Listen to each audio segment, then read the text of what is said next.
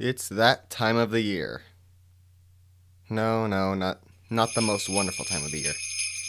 The time when all the children flock to a large building to suck in knowledge of math, science, and history for 6 or so hours a day. Unfortunately, a period of those 6 or so hours contains a meal. That's a problem for people like us. Why?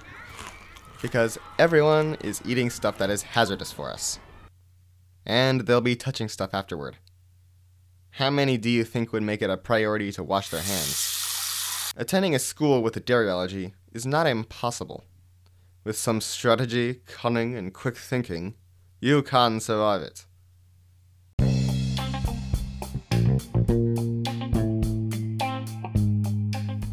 Welcome everyone to Dairy Free Dude. I am Logan Graham, and I'm here to talk to you about how to thrive in a world where dairy products seem to be as common as dirt.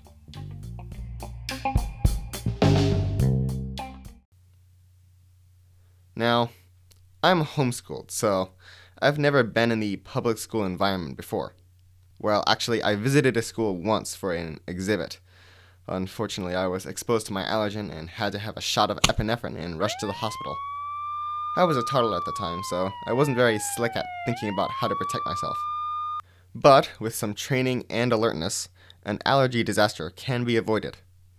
I've done some research on attending school with a severe allergy, and I'm also going to be interviewing a public school student who shares my dairy allergy. Hopefully, from these two angles, I can give you some helpful information.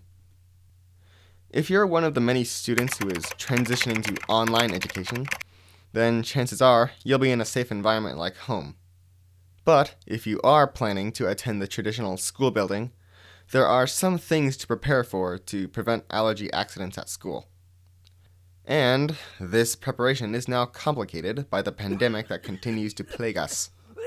With the menace that is COVID-19, schools around the US are making changes to keep students safe from the virus. One significant change for allergic students will be to have students eat in the classroom. This really opens up the proverbial can of worms, seeing how there will be many unsafe allergens in a really small space. However, the CDC has issued voluntary guidelines for helping students with food allergies stay safe in this new environment. One of our own, Gina Close, the parent of a son with allergies and the mind behind AllergyMoms.com, has worked with the CDC to prepare guidelines to help keep allergic students safe in this new environment. Ms. Close was also the former National Director of Training for Food Allergy Research and Education Organization, aka FAIR.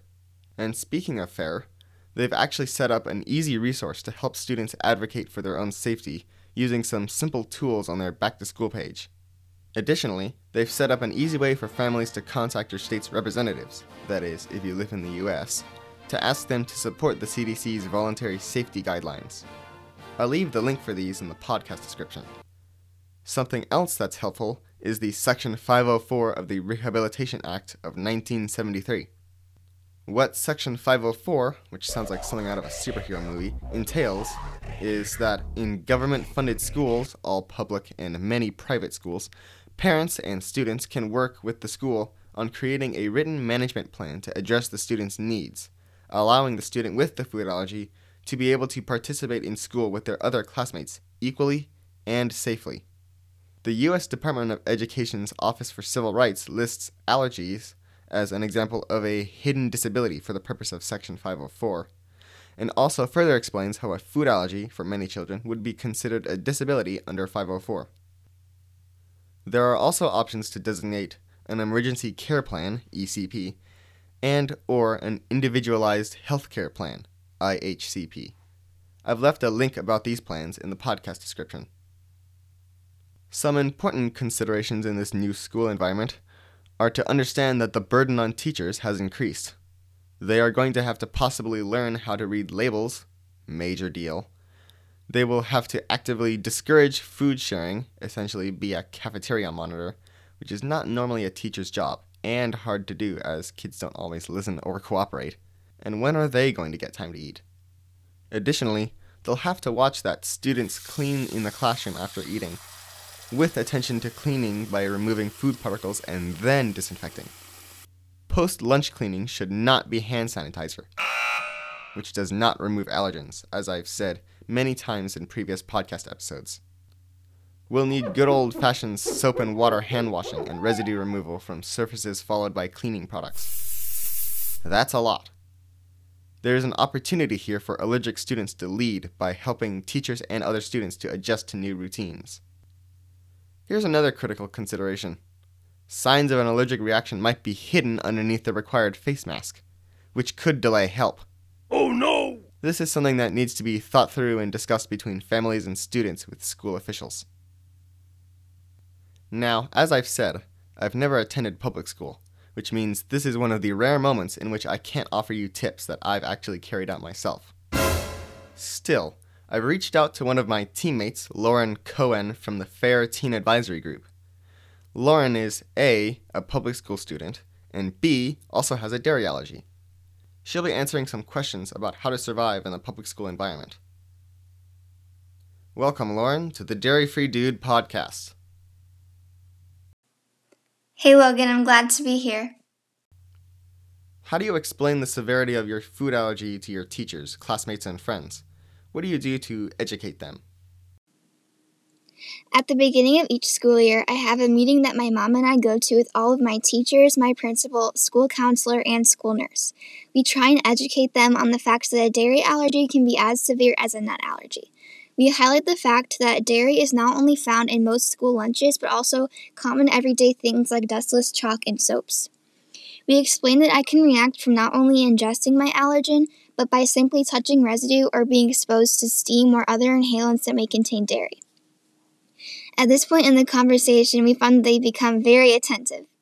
We train them on the signs of an allergic reaction and provide a magnet for their classroom that reminds them of those signs and tells them what to do if I were to have a reaction. We train everyone on the use of my EpiPen and bring a trainer pen for them to explore.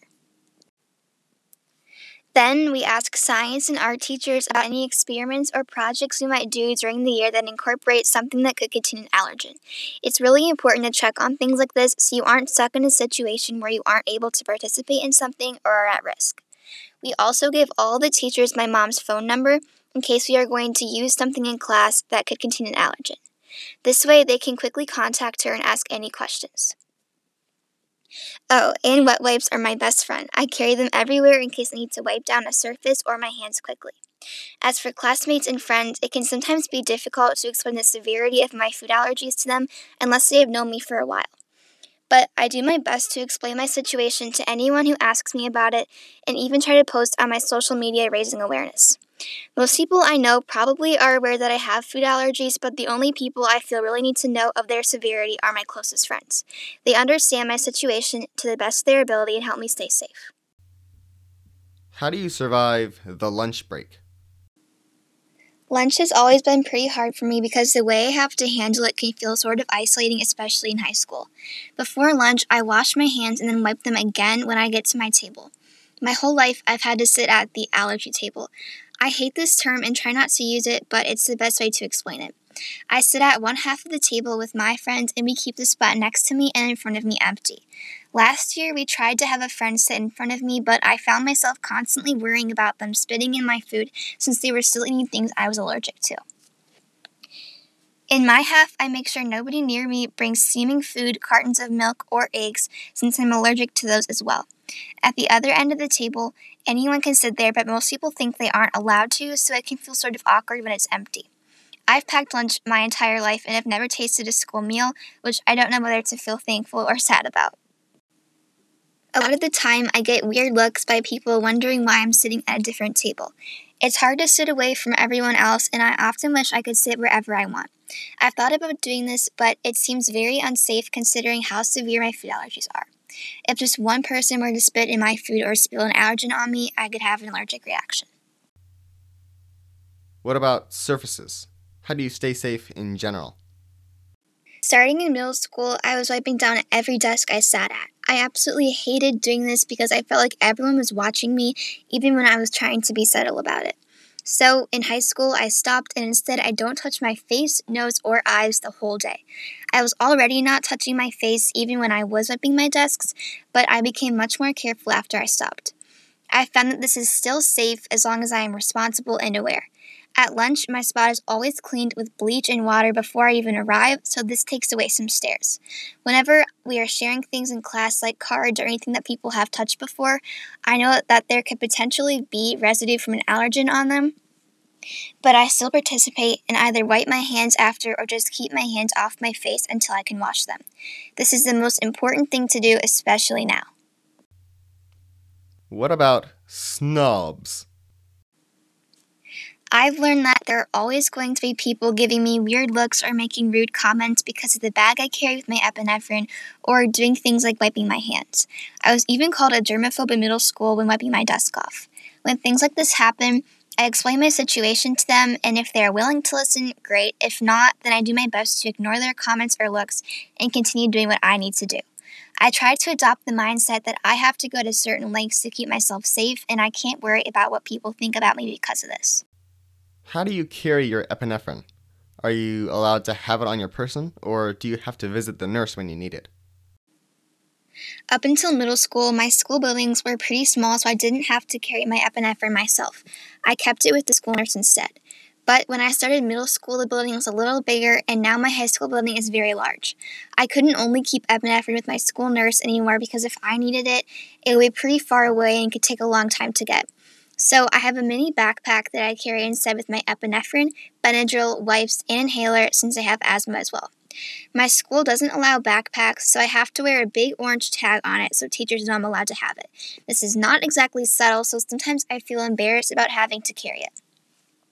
But I once again remember that it's my lifeline if I ever were to need it, so I should instead feel thankful to have it on me. Is there anything else you'd like to share about your experience? Or about returning to school in this new COVID-19 environment? Throughout my life, I've learned many tips and tricks on handling food allergies at school. Once I started high school, much more responsibility fell into my hands. It took some practice to learn everything I need to do to take care of myself, but it definitely was not impossible. Now that we are in this pandemic, my school is reopening, but I won't be returning since I'm in the high-risk category due to another health condition I have. If there's any advice I would give if you are returning to school with food allergies, it would be to keep your hands off your face at all times and take all necessary precautions to keep yourself safe. Never ever be embarrassed about your food allergies, but instead own them and accept them because they are a part of who you are. Wow, Lauren.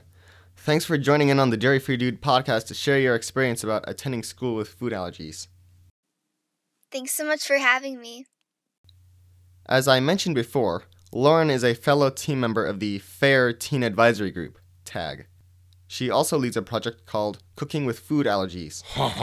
Take some time to check out their website and their Instagram account, @CookingWFoodAllergies. I've left a link to the website in the podcast description. Severe allergies don't stand in the way of life, even traditional schooling. With careful planning, help from parents and school officials, and advice from others who share our difficulty, we can advocate for our safety and truly thrive in a world where dairy products are as common as dirt.